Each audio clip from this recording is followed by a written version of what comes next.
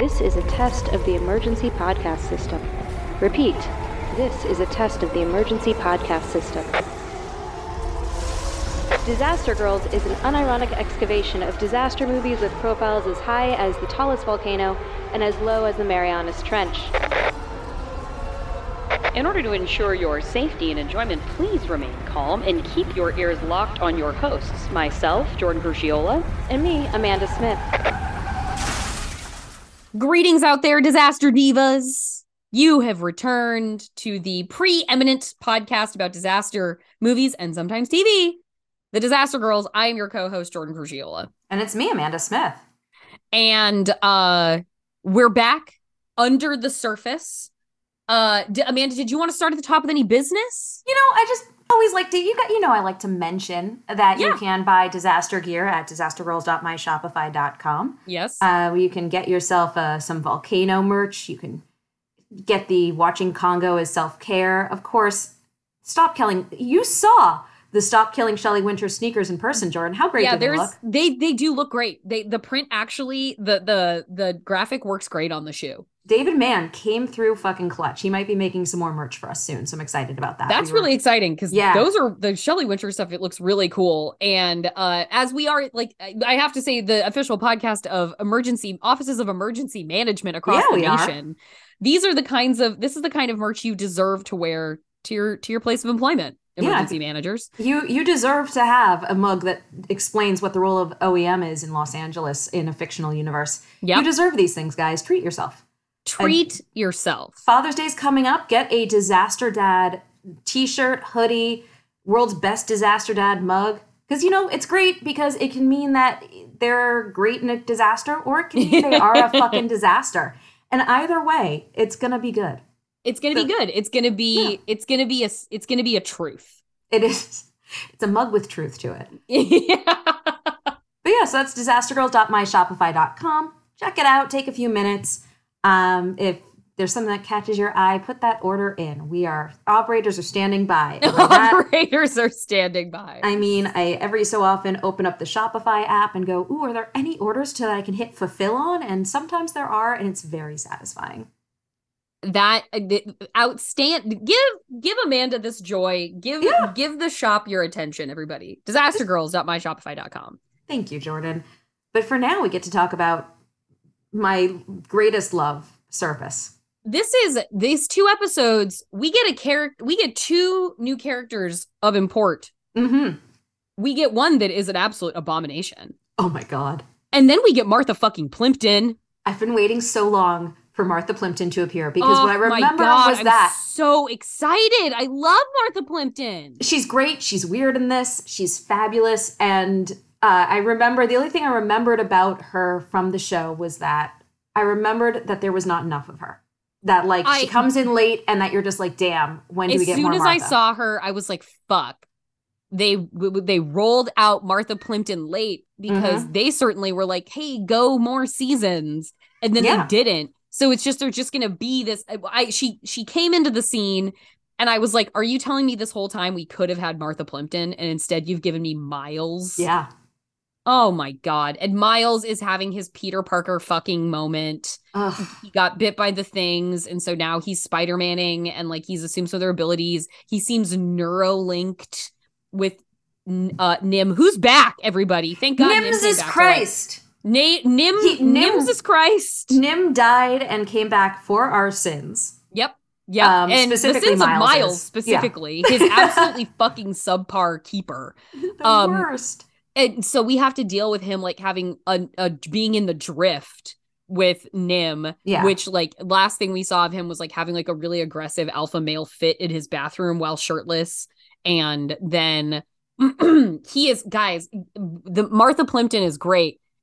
For some reason, this show decided that we needed Miles to have a love interest who's nonsensically infatuated with him. Let's start. Absolutely horrible person. Can we start with what her age could potentially be? Because what the fuck, man? So the thing is that Carter Jenkins, the kid who played Miles, very much looks 14. He totally does. He totally does. He looks 14, and his character acts like he's 9.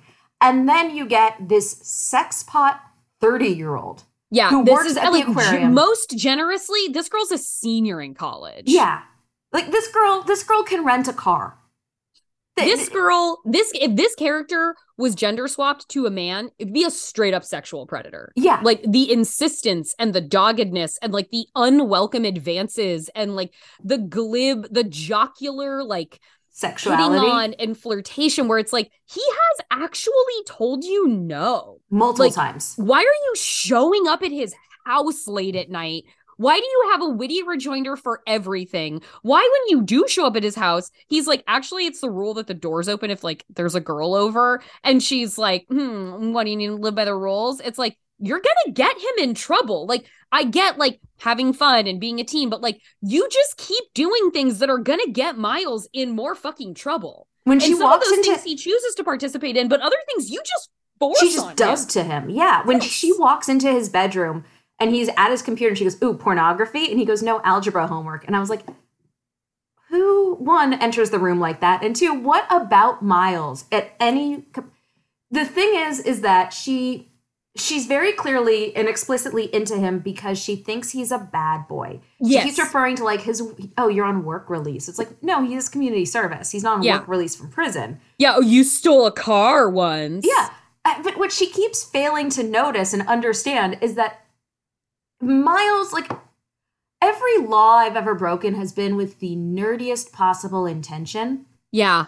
And Miles, similarly, every law Miles has broken has not been because he's cool. It's been unintentionally with the nerdiest fucking reasons. Like the nerdiest fucking reasons and like the most misguided fucking sense of what he should be doing. He's like not and a bad she boy. is, by the way, she works at the aquarium or at least volunteers there or something because her dad is the main science guy at the aquarium. Yeah. And somehow they have this character acting like she's the queen shit daughter of the like richest guy in town when it's like you're the daughter of the aquarium scientist. Yeah. Like, where is this attitude coming from? I love that when she first meets, and like, so Nim's come back to life, and Miles is, you know, the aquarium guy is treating him like Miles has made a discovery versus like Miles is a dipshit. You know, they're talking to his mom. It's like, your son has made an incredible discovery. And it's like, well, let's go back and circle back to how Miles made that discovery, because it was when his friends stole a boat and then ditched him in the water, and then he pocketed what he thought was a shark egg. This isn't a genius child doing, you know, rigorous research. This is a dipshit. Yeah, and as we know from this show, Miles isn't good in school. He doesn't try. No, Miles is what's amazing to me about Miles's entire subplot is that it's like he's in this ET subplot, but if Elliot were an absolute trash bag of a human. What a jackass. Yeah. Like, at every single turn, and everything that at every single turn, if Elliot made not just the wrong choice, but explicitly with the wrong reasons and the worst logic. Yeah. Miles is shocked Pikachu every single time an adult isn't just like, yeah, man, you're in charge of the sea monster now. Here, you take it home and cuddle with it. When they're like, it's a dangerous animal and it has to stay in the lab so we can study it. And he's like stunned and horrified. And then, of course, sexy teen daughter is the one who's like, you know, Dr.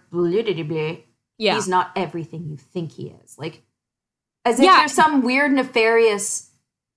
sort of weird nefarious subtext. But it turns out like, he's not going to put a literal child on published papers. Yeah, like, and you're not going to get priority on research, Miles. No, and because you're like you have a bond with this animal, but you are not doing science with this animal, and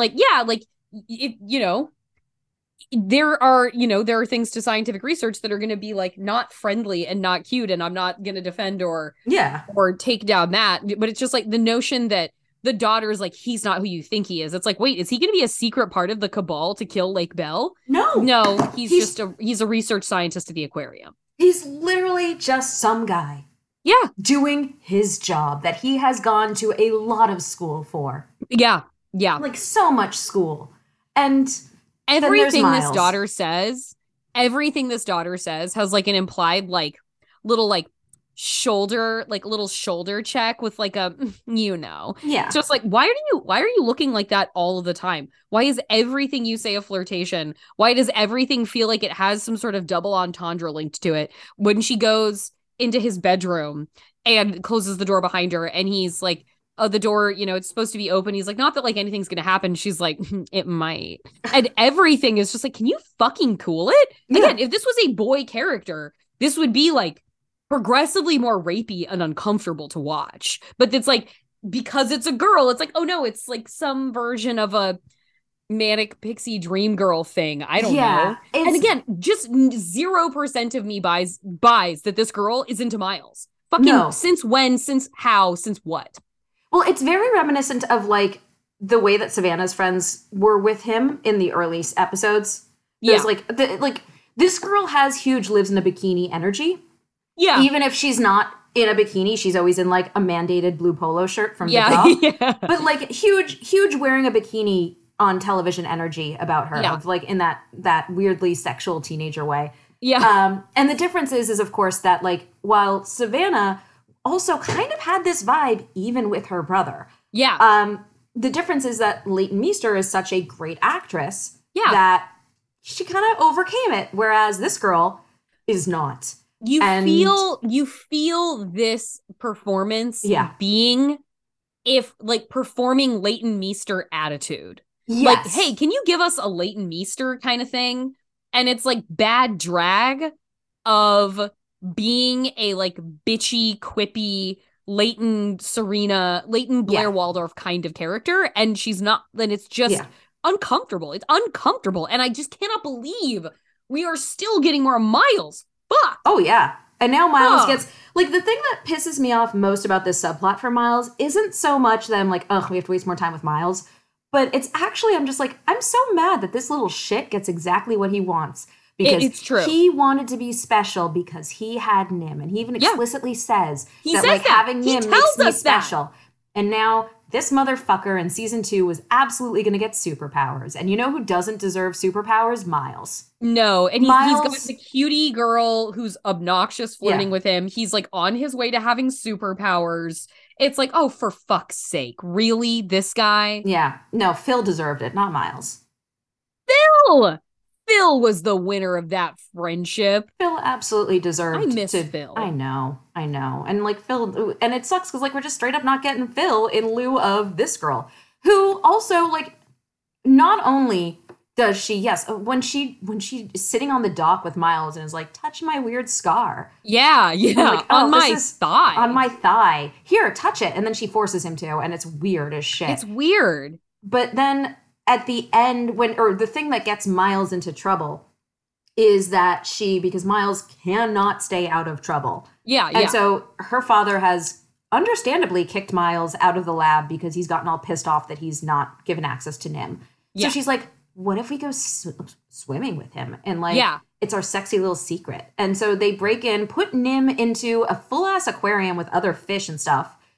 And then swim with him. Demonstrated that he is a hunter, huge predatory instinct. Yes, and then she does it, and I'm like, Miles. See, here's the thing: Miles wants to stay out of trouble, and they keep having Miles say the words of "I don't want to be in trouble," but that ends the minute that anything that Miles wants to do is supersedes any logic that Miles has. Which has the effect of being extremely annoying. And so like when we're kind of like, you're getting kind of mad at the scientists because like the scientific experiments like oh, I'm uncomfortable with this. And also like it's Nim and we love him and they're withholding food from Nim and that's like, and Nim's just like, you can see they're torturing the little guy because science.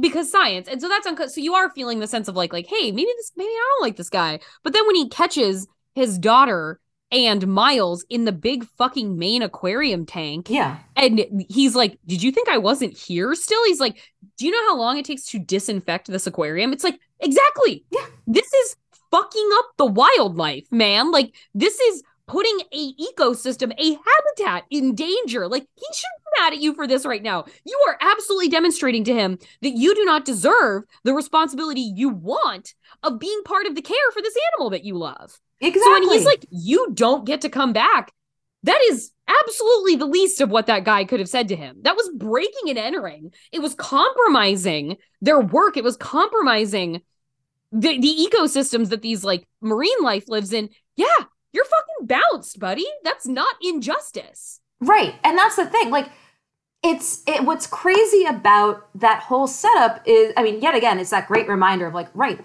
Miles is too fucking dumb for the credit he gets because of the fact that if, you know, Miles, do you think you're entitled to be on a research paper when you don't take into account things like how will putting this random animal that has no known predators into a big ass tank, and then what if we swim with it? Like, Miles, you are proving the point.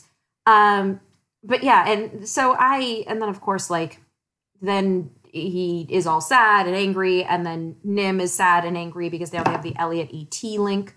Yeah. And it's just...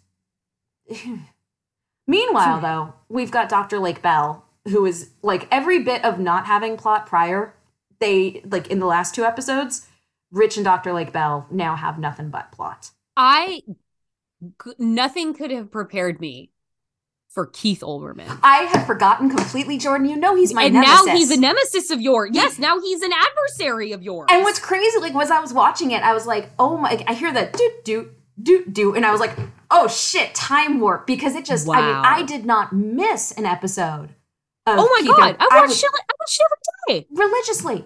Oh, the idiot of the day. I cannot believe how much we allowed Keith Olbermann to succeed. I can't believe it. I mean, in fairness, he had a good head of hair, a great voice. He stole, what's his name's sign off, and gave him gravitas. Yeah. Good night and good luck. I watched, like, we even see, because it's an NBC show, so it's an MSNBC news program, and Countdown was a huge show. Yeah, like that. I think it, like, did Countdown like toss into Maddow at a certain point? Like Matt, this he predated Maddow. Oh yeah. But I mean, when Maddow was coming up and they wanted to build Maddow's audience, it was like, we want to give you the Keith bump. Yeah, because I mean, Keith is huge. So like, we want to grow this new show. So we'll have like Keith throw to Rachel. She was like on the bookend of Olbermann. I imagine that was true. King shit of that network. I just remember that it was like Dan Abrams, who I was in love with, and then tossed to Keith, and it was just that 1-2 liberal punch. You just back during the Bush era when it felt like things mattered. And we see that side. He does that thing where he like balls up the paper and throws at the camera. He's like, good night and good luck. It's like, wow, you really do think that you're Walter Cronkite. Like that, watching that now and knowing what a fucking horse's ass he is. Right? It's just so, like, I remember when I stopped watching him because it was just like, I actually can't participate. I can't do this shtick anymore. Yeah. Because you really are high on your own supply. Like, you really do think you are like changing the world. Yeah. But not actually, it's all just for you. So I remember when I like started phasing him out and watching it again was like, I can't believe this was appointment television for me. That is, I'm embarrassed of that. Oh God. But it was for fucking millions of people. It was, I mean, that was it. That was my college evening. Like that. And then you roll into some office and you were set. It was snark news. Yeah. For a snarky time. Yeah. I mean, like for the Gen Zers or people who didn't watch cable news when they were 20, like, you know, normal people would.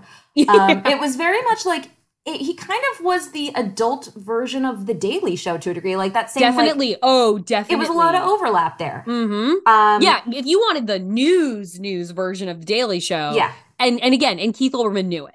And this is neither here nor there, but that, like, you can feel when a newsman feels himself. He'll say he's a newsman, but you can feel it when he, in his heart, knows that he's a celebrity. Yeah. And he prioritizes the celebrity over the news.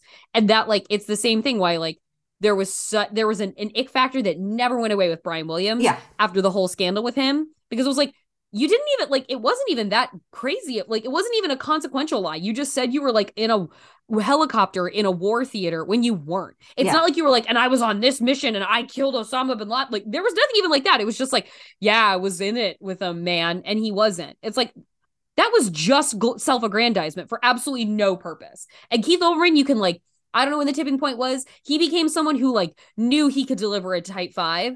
And I remember feeling that tipping point too with Chris Hayes as, like, the Bush years turned him into, like, a bona fide celebrity newsman. It was like, oh, now you go on Colbert and you do the lulz thing. you're a celebrity newsman. You're not a newsman anymore. And that is one of the grossest things in the world to me. So seeing Keith fucking Olbermann again in the role of being his pompous self was like, oh my God, this is a wormhole. It was unbelievable. It was such a great, and like, I appreciated how much of the segment, the actual, so we got like the full ass news segment. They just played us a news segment. Because this was the finest era of, cross branding and cross promotion. Like, it was. This was the same era that you would get, when after a TV show, there'd be like a 3-minute paid ad, like sponsored by network? Hyundai. Yeah, that you're like, if you want to see more, like the Prison Break had like interstitials that you could watch on Fox.com. Like, if you want to see more of Prison Break, go to Fox.com. Sponsored by Hyundai. And this is so funny seeing the moment where they're like, Blake goes to her newswoman pal and she's like, oh, we want to do the story. And they're like, well, we did already post the video that we took in the deep online. So it is like already out there. And she's like, but what about MSNBC.com? It's like, oh my God. Well, when they were still explaining viral and they had to name check Paris Hilton's sex tape because that's the only reference we had for going viral. At the time? Yep. Oh, you mean like viral? You mean like viral video? as if it's like upload, select category, viral video, and then like it goes viral. It had their entire thing. So Rich and Laura get out, like they've been rescued. They get to the hospital. They escape the hospital before the Men in Black show up. They go to a copy place to like duplicate the tape, which is probably the first smart thing these two people have really done. Yeah. Is that they they're like, we're going to upload it on the internet and then we're going to make a bunch of DVD copies so that we have them, which I was, great job, smart. And then but that whole sequence of the guy at the copy place, it has a very Hack the Mainframe vibe to it and how they talk about the internet. He's like the guy who knows about the internet at the copy shop. He absolutely, they're like, oh no, the guy who needs to handle it is this dude is Sam over there. Go talk to Sam. And then Sam's like, yeah, you go to viralvideo.com and you upload it. Yeah, it's like that clip of Julia Stiles from that kid show. From Ghost Rider. Where she's like surfing the like new wave, cyber wave, like hacking the mainframe. Like it is surfing the X's and O's. Yeah. It's extremely Julia Stiles and Ghost Rider for sure. And so they go viral. And then go on the news. And I did appreciate it's amazing watching them watch the video, the download counter, the download, not the views, the download counter on like MSNBC.com. And it's at 60,000. And Rich is like, look at this.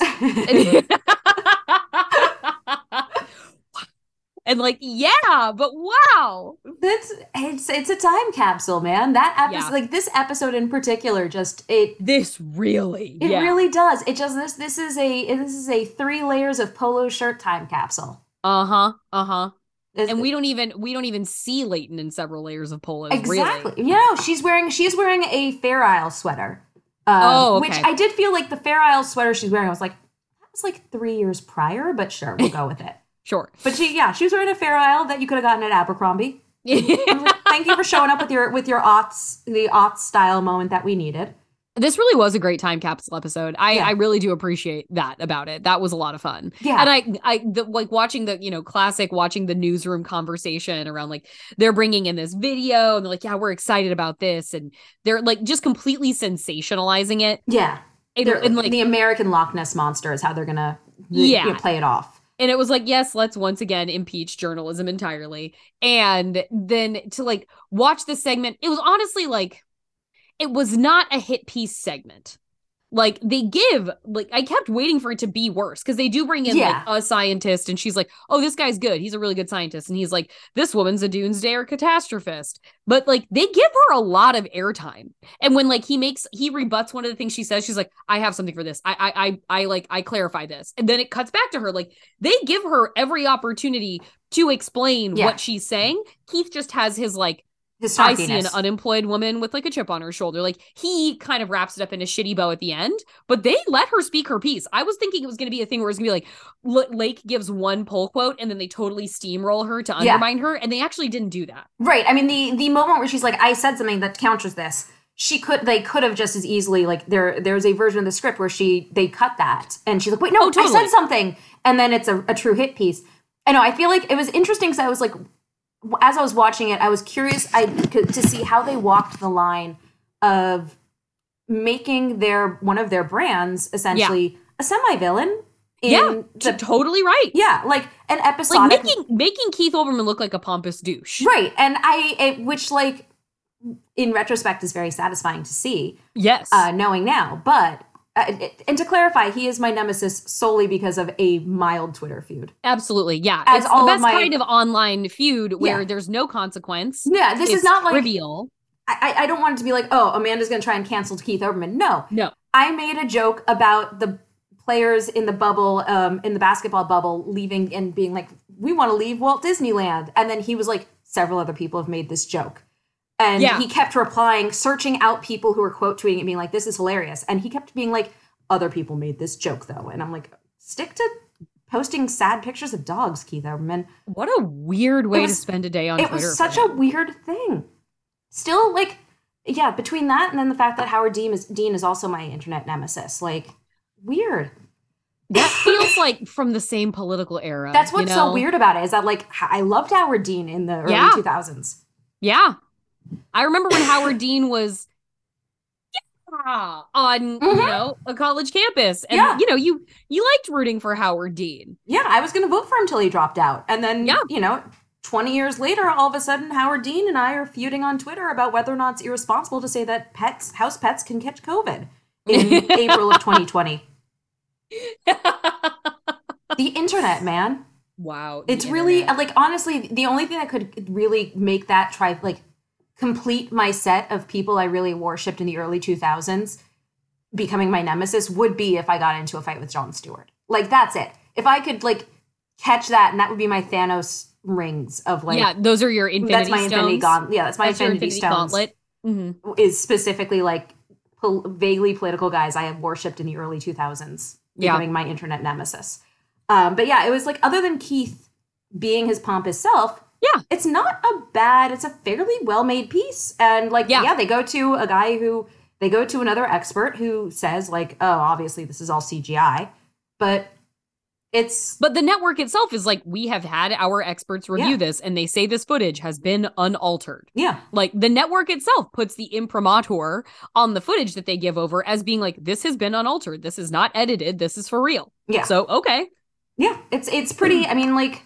Which is why then when, and we get the great sequence of every single cast member essentially watching this news, like the MSNBC rollout, which, like, to be fair, there's no world in which Rich's wife was ever watching MSNBC, let alone Keith Olbermann in 2006, 2007. Like, no fucking way. No. Fox News existed. Yeah, she was watching that. But we get, like, her realizing that Rich is telling the truth. And we get...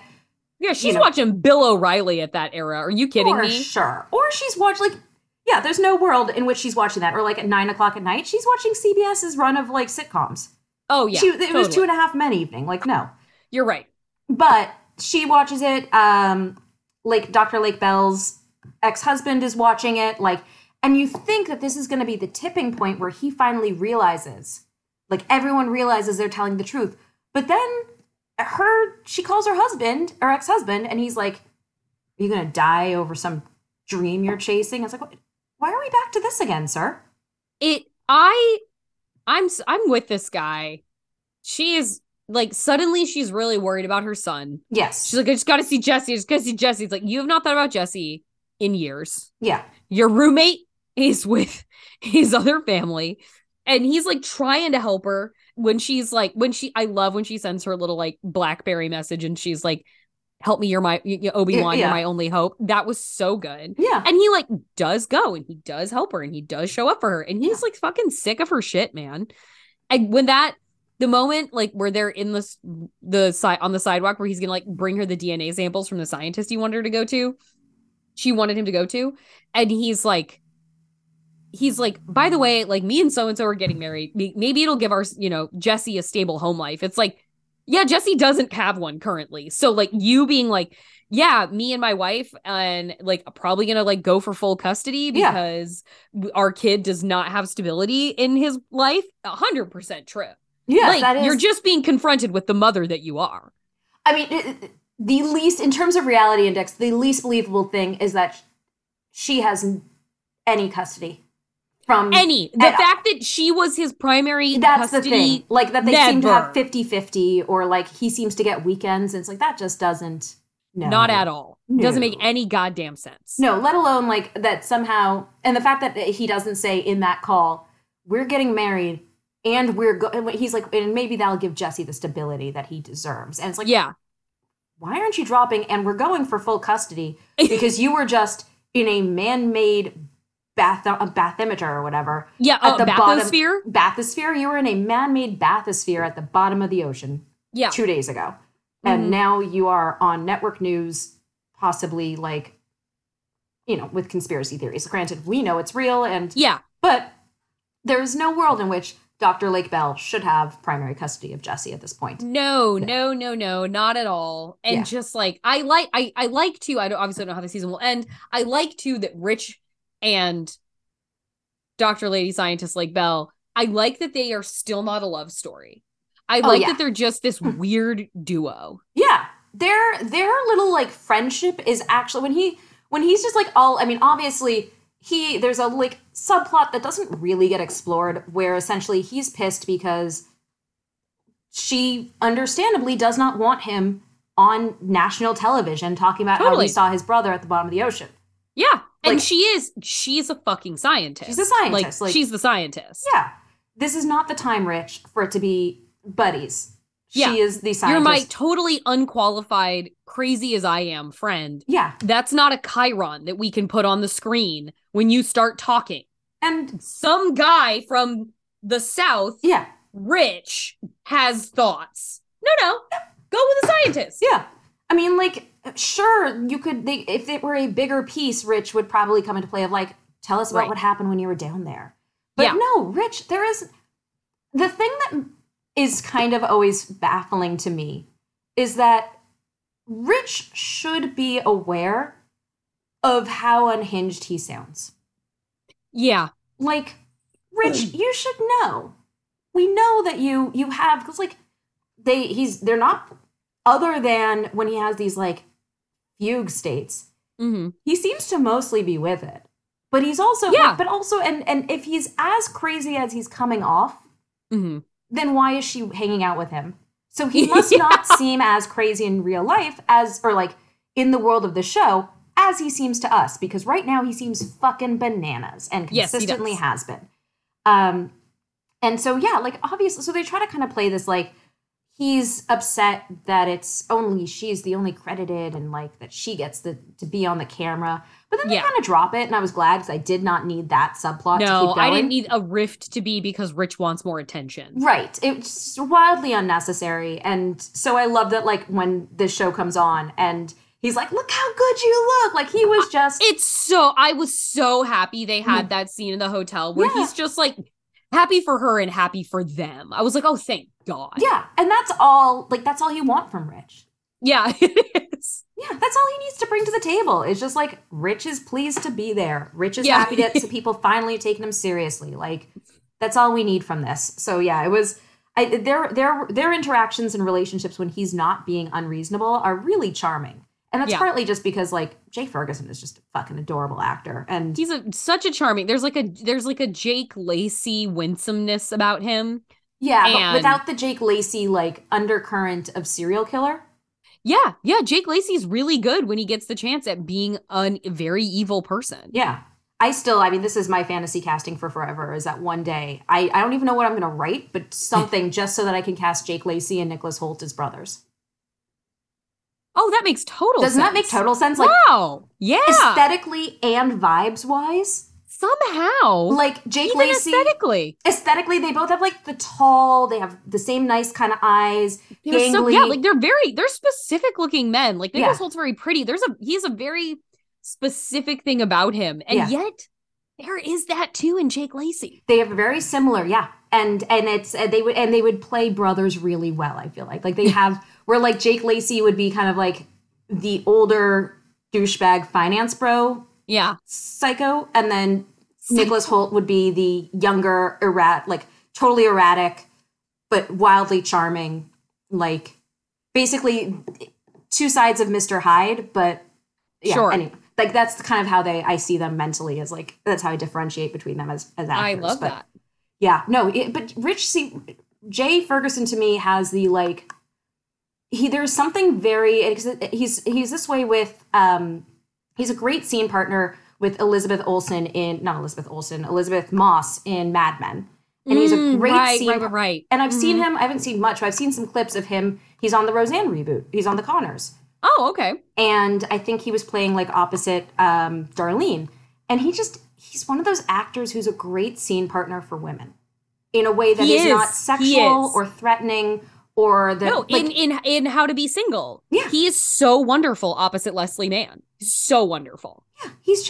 He's great at just being a really solid, charming scene partner. He's one of those guys who you feel like when he's in a scene with a woman, there is a respect for the character that you don't always like. For whatever character he's playing has a respect for the other character that you just don't always get, and it's really great to watch. And so that's why, like with Lake, when he's opposite Lake, and you're just like, man, these two are just. I don't want them to have a thing. Yeah. I just want them to just keep on keeping on together. Just keep on keeping on. Yeah, just keep supporting each other. Yeah. Keep being the only other person in the world that each has that knows what's going on. Yeah. Oh man, I'm really rooting for lanky boat captain guy who's Jackson? obsessed with. I'm really rooting for Jackson to be okay. I'm worried. I know. They found his boat because like they got recovered. Rich and Lake got recovered off the coast of Oregon, and his boat turned up like off the coast of Long Beach or something. So like 1,000 miles south of their launch point. Yeah. And there's been a sign of struggle. There are shell casings, but there's no body. There's no body. Yeah.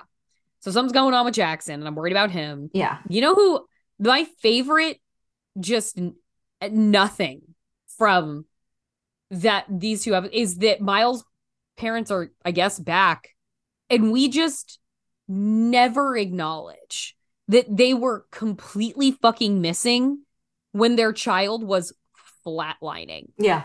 Like, there's never like, oh God, like, I can't let you out of my sight. Like, I love you so much. Like, I can't believe we weren't here for you. She's just walking back into the aquarium being like, what's Miles been up to? It is unbelievable. When he goes to the doctor's office for like a checkup after his miraculous recovery. For the checkup after his near-death experience. And there's no like concerns. There's no, he's like, when he asked, what's crazy, when asks his mom to leave the room because he wants to talk to the doctor about the strange changes he's experiencing. Which, Miles, you might want to specify what those strange changes are. Yeah. Because you're 14. Yeah. Yeah. And could be a lot of things, Miles. Could be a lot. And sure enough, the doctor, who, again, this is a kid who has just miraculously had his leg healed. Yeah. And been bitten by strange animals, which we don't know what they are or do. Yeah, multiple times. Like his lower body had many wounds. Yeah. And the doctor, he's like, is it normal to have like changes after you've been bitten by an animal?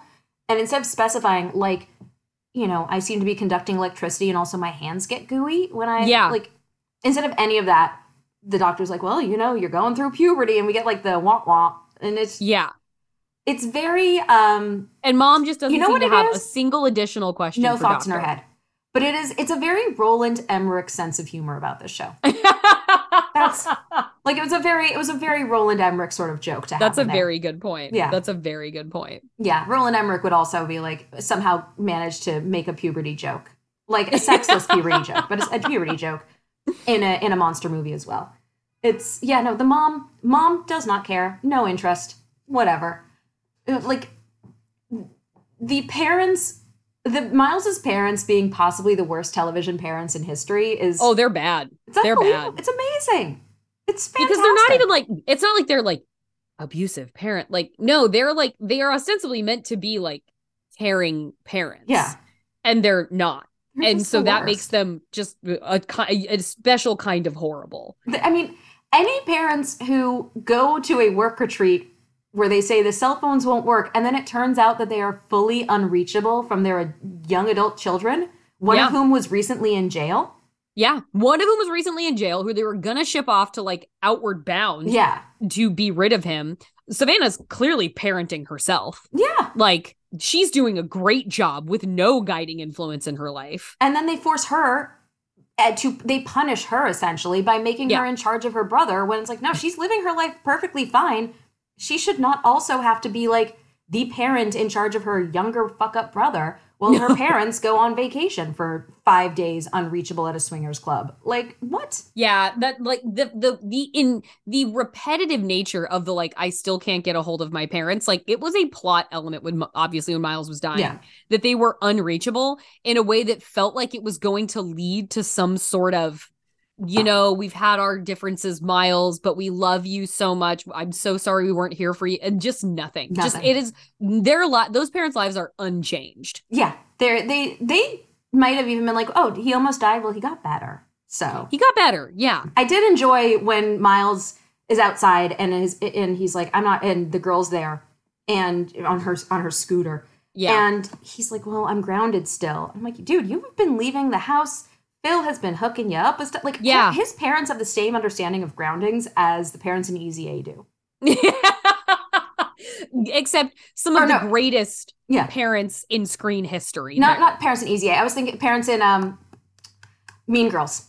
When she's grounded and the dad and then she leaves and it's like, I thought she was grounded. He's like, does that mean she doesn't get to leave the house? Yeah.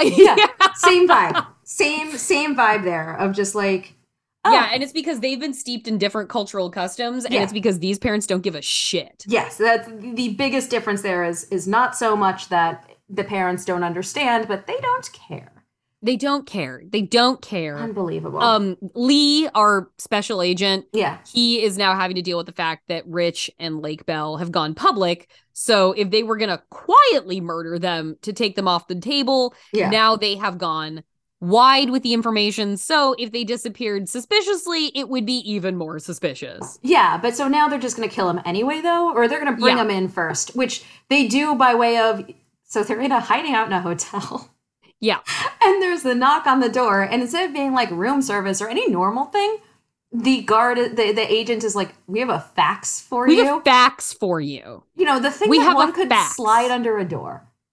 Oh my God. Unbelievable. Not even like... Oh, we've got a gift for you from the station. Any number of things that could have required opening a door, and instead they're like, we have a fax. And then Rich and Laura's of course going to just open the door because why not? Yeah. And Rich has the moment he's like, slide it under the door, and then they're like, we need you to sign for it.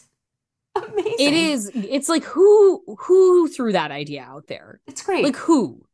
I love it. And was there nothing else? You couldn't beat it. No one in the room could beat it. They were like, what if it's an edible arrangement? They're like, no, it's got to be a fax. Yeah, and like the guy who comes to the door knocking for them, the like he's doing nothing to look discreet. He's a stern looking man. You can see him through the keyhole. It's like, that's not a guy with a fax to give me who works for this hotel. No, he doesn't even have like a name tag.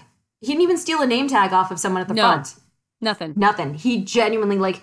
If that man came to my door, I would assume I was under arrest. End of story. I'd be like, oh God. Yeah.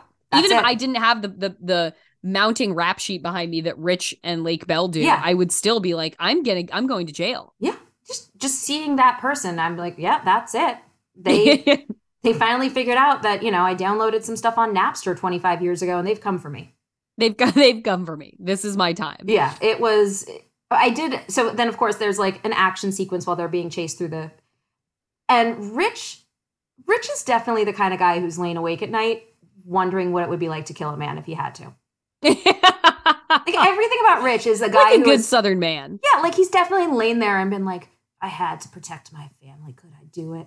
And he's had that thought process to himself and like has been waiting for the chance to prove it. And so he does absolutely kill a guy and then steal his gun. Yeah, maybe the guy made it, but he beats him severely. I mean, and he's covered in another man's blood, and he's had a knife, so I have to assume that he killed that man. Yeah, it's bad. It's bad. So they can add that crime to the list. Yeah. They get Martha Plimpton enters because they get contacted through internet means. It's this sequence is very The Net. Yeah. When like Sandra Bullock is suddenly like being contacted by the Praetorians, and like suddenly things about her computer are communicating with her in a way that it just doesn't work. Yeah. But hackers, and like this obscured voice is like, you have, something I want, meet up, like I can help you. And it makes it clear, like, they're on this computer and they're like, this voice is like, I can hurt you if I want to, and seems to send them basically a satellite image of themselves in real time. Yeah. That has been taken through a skylight in the apartment that they're in. So Mr. Big, this shadowy figure, wants the DNA samples that Lake Bell collected of the creature. Yeah. Yada, yada, yada. They drive to a rendezvous point, and it turns out, like, Martha Plimpton's like, oh, I'm going to take you to Mr. Big, and she black bags Lake, gets her to a place, and then Lake pretty much discerns quite quickly that, like, oh, you're Mr. Big. You're the one. So Martha Plimpton, it turns out, is a genius scientist who, surprise reveal, you guys, was part of the scientist geneticist team that created the sea monsters. Yes, we get into it. It turns out that it's CRISPR. They don't use CRISPR as a word, but it's CRISPR. They genetically modified the sea monsters. Doesn't answer a lot of questions, but we're getting some starts. When Lake says, like, how could you do that? And Martha goes, like, well, because we could. It's like, Lake, don't be obtuse. Yeah. The military. Like, why do we create things that can kill things? This is military. Like, that, or if it's not, it's like the fact of her shock that any agency of dubious merit or public profile, et cetera, like, it's like, oh, it's a weapon of war, Lake. Like, they want to send it to the fucking shores of Mesopotamia. Like, why? Why else do we put a lot of money into things that are deadly? Yeah, like war, or potentially like super healing powers that they can then monetize. Like, why would you do that? Because we could is absolutely an answer. Yeah. But that's asking why would you do that is a reasonable question, because here's the thing with the CRISPR situation is that, like, there's been a lot of tweaks to get to this point. These are some very, very, very large sea monsters that have a large, they have several different traits that you have to tweak. Like, right. It's not just that they're sea monsters, they're 100-something feet long. It's not just that they're 100-something feet long. They also can conduct electricity. It's not just that they're 100 feet long and can conduct electricity. They also have super healing powers. Like this. Yeah. So at any point, they could have maybe stopped or done it in like 4 animals versus 1. Or, I really liked that Lake was like, you made this, and Martha Plimpton's like, me and 2,500 other people. 2,500 other people. Yeah. Like she was probably a part of a, like, maybe slightly decentralized operation that was like, here is the massive brain power of a bunch of probably science geniuses. It wasn't just like one mad scientist woman. I liked the assertion of like, this is how big this thing is. Yeah. It was me and thousands of people on this project for who knows how long to make this. It wasn't just a person in a lab. This is how gargantuan this effort is and what you're up against. And so that's what's interesting in contrast to like La Brea, which is absolutely just a show about one family who's fucking it up for everybody. Whereas like here, we've got we do have the proper scale, which like one of the things that La Brea has never explored, and because I don't think they know the answer to it, has always been like, this has to be a bigger operation than just the Harris family. Like, it can't just be Gavin's parents. Just the Harrises. Like, the Gavin's parents made this tower and then also recruited a bunch of, like, early American, early native tribes to mine for them. And, like, it has to be bigger than that. And here, I appreciate that, like, straight off the bat, it's not just a shadowy organization headed by one guy. It's like, this is a huge, large-scale operation. Yeah. I mean, granted, we don't know where it would have gone from here. Because I am, like, I didn't remember that we got an answer of where these monsters came from. I remember now what we don't get an answer though on like a lot of the loose ends with it. So we don't get into the bigger picture of like, what is the shadowy organization? Okay. I don't think we get those answers. I'm like almost positive. We also never get an answer about how the shooting stars falling were at all related to the sea monsters. That was a real, like, in the same way because they don't come from space. They don't come from space. So, like, the shooting stars, like, it's not like they burrowed the beings here. They're not aliens. They are, in fact, tech. Yeah. Basically. Yeah. And so, and it doesn't, like, there's a lot of things, like, this is where we start to head into the territory, the La Brea world and the Lost world, where you're just like, oh, those were just red herrings you threw out there because you weren't, like, to see what cool shit stuck. Right. This is the three-toed statue in Lost. This is the beta testing. Yeah. Which, you know, not my favorite quality in television.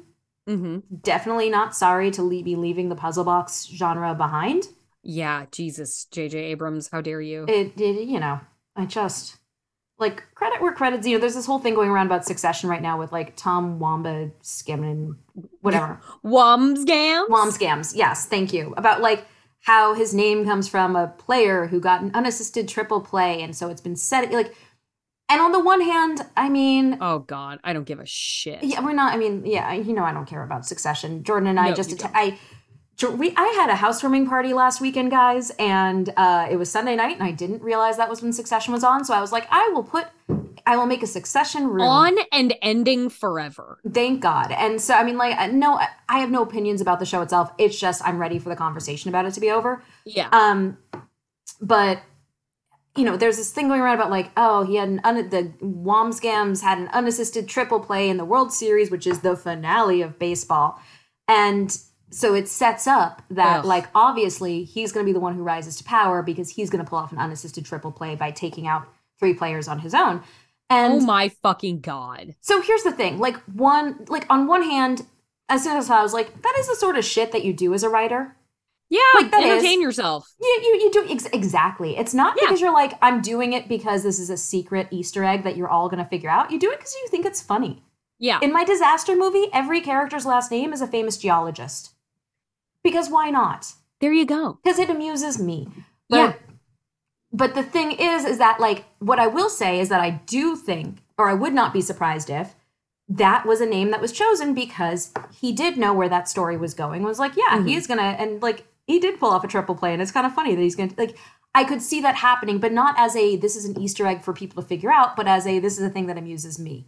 Mm-hmm. So, writers do that. But, and so I am thrilled to see, like, I would be very happy if, going forward, that's where our television viewing goes versus I'm going to throw out a bunch of unrelated things and see what sticks. Yeah. And still have it be a puzzle box. Like, I'm ready for that to be over. I'm ready for that. Like, it's just, it's so unsatisfying in so many ways. You know? Yeah, I don't give a shit. I just, yeah. But like, also, like, it's unsatisfying. Like, you and I will never have an answer to why there was that Spanish gold there in La Brea. No. We will never get an answer about, like, truly an answer about the handprint being, like, a cult motif. Nope. It's obviously related to Gavin's hand, but, like, and to the way you get in. But that was reverse engineered. Yeah. There's things we'll never get answers to that are bummers because it felt significant. Yeah. And with the lost echoes in something like the Brea, you just, like, know that's what they're doing. Right. There's, like, we're just going to throw some other weird, cool shit in there, and people will be okay because they were okay with Lost. And it's like, no, I've never emotionally recovered from the fact that we never got an answer for why there was an Egyptian 3-toed statue on this island. And any answer you've given me has never been satisfying. So no. Right, yeah. I am not recovered from that. No. But yeah, so... I'm looking forward to more Martha. I just want to see as much Martha Plimpton as possible. So I think the good thing is so Rich is now... So Martha would only take Dr. Lake Bell. Yeah. So we were separated from Rich. So I assume that we're going to have to reconnect with him now. Like, yeah, she's like, I'll bring her back in 24 hours. Yeah. So this is a short trip. Yeah. So we're going to, I hope, get like Rich, Martha, and Lake together. Yeah. Miles, that's a funny trio because she's got a kooky energy. Oh, she's very much like God eccentric. Like, she's the kind of, her character, if she were a cartoon character, would have glasses that make her eyes 5 times bigger. Yeah. That's her energy in this show. Love it. That's what you call in a Martha Plimpton for. Why not? Oh God, I love her. I know. So I'm looking forward to it as we head into our last 3 episodes of Surface. Devastation! So we have 3 more. So we've got 2 more episodes of our show, in which actually, sorry, I take that back. We've got 1 more episode of our show in which our Disaster Diva audience can track down the Pate brothers and get them on the podcast. That's true. For the finale, so we can finally I can get my answers and finally maybe get myself a series Bible for La Brea, for Surface, and complete that personal quest of 20 years. Mm-hmm. It's been haunting. I mean, that would be the greatest accomplishment of our show. Oh, for sure. That would be purpose. This would really, I will have put in almost 4 years of this podcast with the specific goal of being like, one day. God.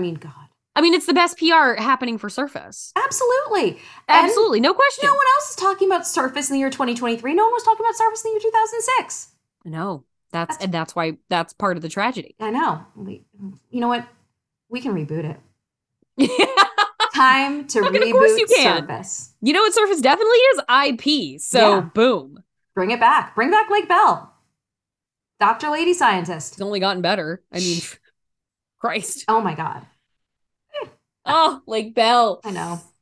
All right, so we'll be back and doing Surface in a couple of weeks. But in the meantime, Jordan, we are going to do Doomsday Prophecy. Great name. Doomsday Prophecy. So what is Doomsday Prophecy about, you might ask? I asked myself that as well. And here's what Letterboxd said. Doomsday Prophecy is a 2011 sci-fi disaster television film by Jason Bourke starring Jewel Staite, Alan Dale, and A.J. Buckley. They gave me no additional information. Jewel Staite? Jewel Staite Sign me the fuck up. So, I know. Love Jewel Staite. So I had to go to a Google. And here is the description that I got from Wikipedia. After seeing visions of an apocalyptic future, A.J. Buckley teams up with a sexy archaeologist. Oh, God. To counteract geologic disturbances threatening the planet.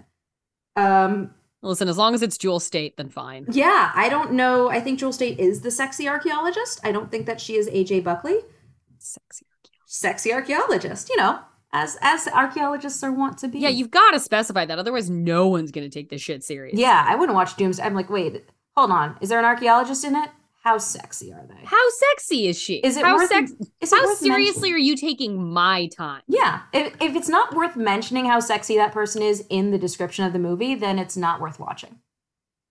So, yeah. Brooke Calvin, that's a sexy archaeologist name. Oh, God. Brooke Calvin. Great name. Yeah. Oh, wait. Here's an IMDb. Up in Mount Rainier, Washington. What? Oh, my God. Up in Mount Rainier, Washington, blonde archaeologist. What? Blonde archaeologist? This is from IMDb. Yeah, blonde archaeologist. Wow. I mean, what else does one need to know? That's it. That's all you gotta need. That's all you need. Blonde archaeologist. Blonde archaeologist. Where did this? I don't even know. This was like in the little, like, this, when you are searching through Google and it shows you just like 5 words. Yeah. And it just, she is in for a rude and then ... and I can't see what else it says. I'm assuming, obviously the next word is awakening, but like I can't read the rest of the description because I can't figure out where they've stored this. But yes, so she is a sexy and blonde archaeologist. I was gonna say, I know what I need to know. She's sexy and she's blonde. That's really all. That's for you. That is the price of admission right there. That's it. Oh, does she have an emotional problem I can help her with? I am sure she has at least one. Yeah, that's where I come in. That's truly the Jordan restoration work I do. It's like the Jordan bat signal. Is she blonde? Yeah. Is she sexy? Is she broken? Yeah. Can I help? Yeah, because Jordan will be there. Help? Yeah. Yeah. This is not an exchange for sex. No, to be very clear, Jordan just really likes, like, the way that people foster animals and then, like, foster kittens and then give them up. And you're like, how can you do that? How can you foster an animal and not get emotionally attached? Jordan just can collect blonde, sexy blondes and will get emotionally attached, but it's never sexual. And it's just fascinating. No, that's not a part of my life. Right. So it's not a part of this process. Yeah, no, it's just that Jordan just amasses and acquires. Yeah. Sexy blonde archaeologists. Wants to be emotionally available. Yeah. Yeah. For a pretty girl with a problem. Yeah, truly. That is emotionally available for a pretty girl with a problem. The Jordan Crucchiola biopic. Yeah, that's my, like, extremely loud and incredibly close, shockingly evil, wickedly vile, whatever that thing. That's the title of. That's my pretentious title for my movie. Yeah, for Jordan's book of essays, that was what it will be called. And each essay will just be about a different, really beautiful person that she helped. Yeah. Yeah. And it went, and I was a very productive and meaningful impact. Yeah. None of it is like, and then this is how I screwed it up. Because Jordan is a good, like, friend in a corner situations. Yeah. Yeah. So anyway, Jordan, this is right up your alley. Awesome. I am looking at some photos, And Jewel State is indeed blonde, and, you know. She's blonde and she's beautiful. She's beautiful. It is as advertised. Yeah, Jewel State, the reason that I say sorry sometimes. Yeah. I watched... So Canadian in Firefly? No, it's not even from Firefly. There was a show on Nickelodeon called Space Cases, and it was... Oh my God, Space Cases. Yeah, it was about like a bunch of like delinquent teens who sneak onto a spaceship and then end up in space. And I loved it. And I thought Jewel State was just the coolest, prettiest person in the world. And so I was like, I should talk like Jewel State. And so I just started... She's so pretty. She's so pretty.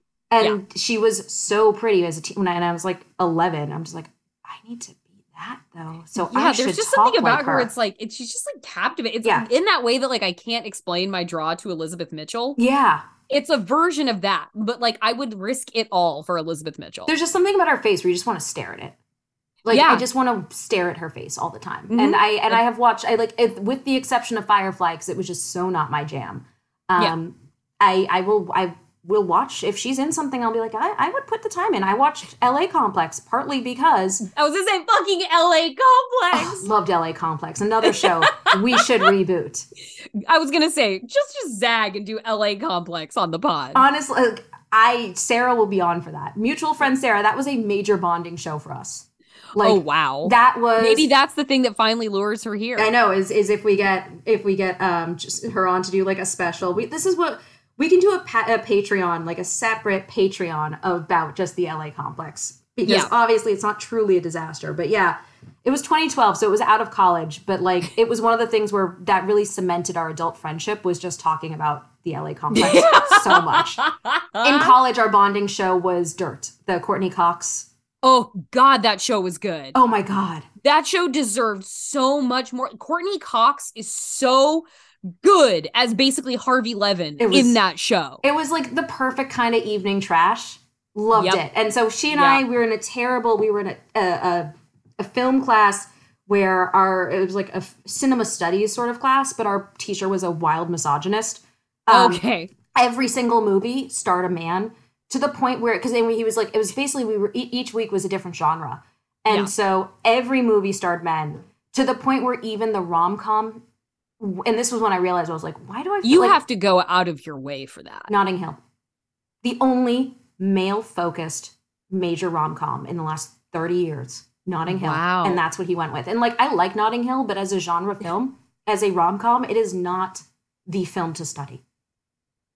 Wow, that's deep ingrained. Like, there will be no heroines in this class. And like, he didn't call on the girls ever in the class. Like, it was like that kind of thing where Sarah and I would sit in the back of the class at a certain point and just like, what the fuck are we even bothering being here? Because he so clearly has zero interest in speaking with us or discussing it. Yeah, it was, the only good thing about it was that it was such a dad class too, where like we watched The Fugitive.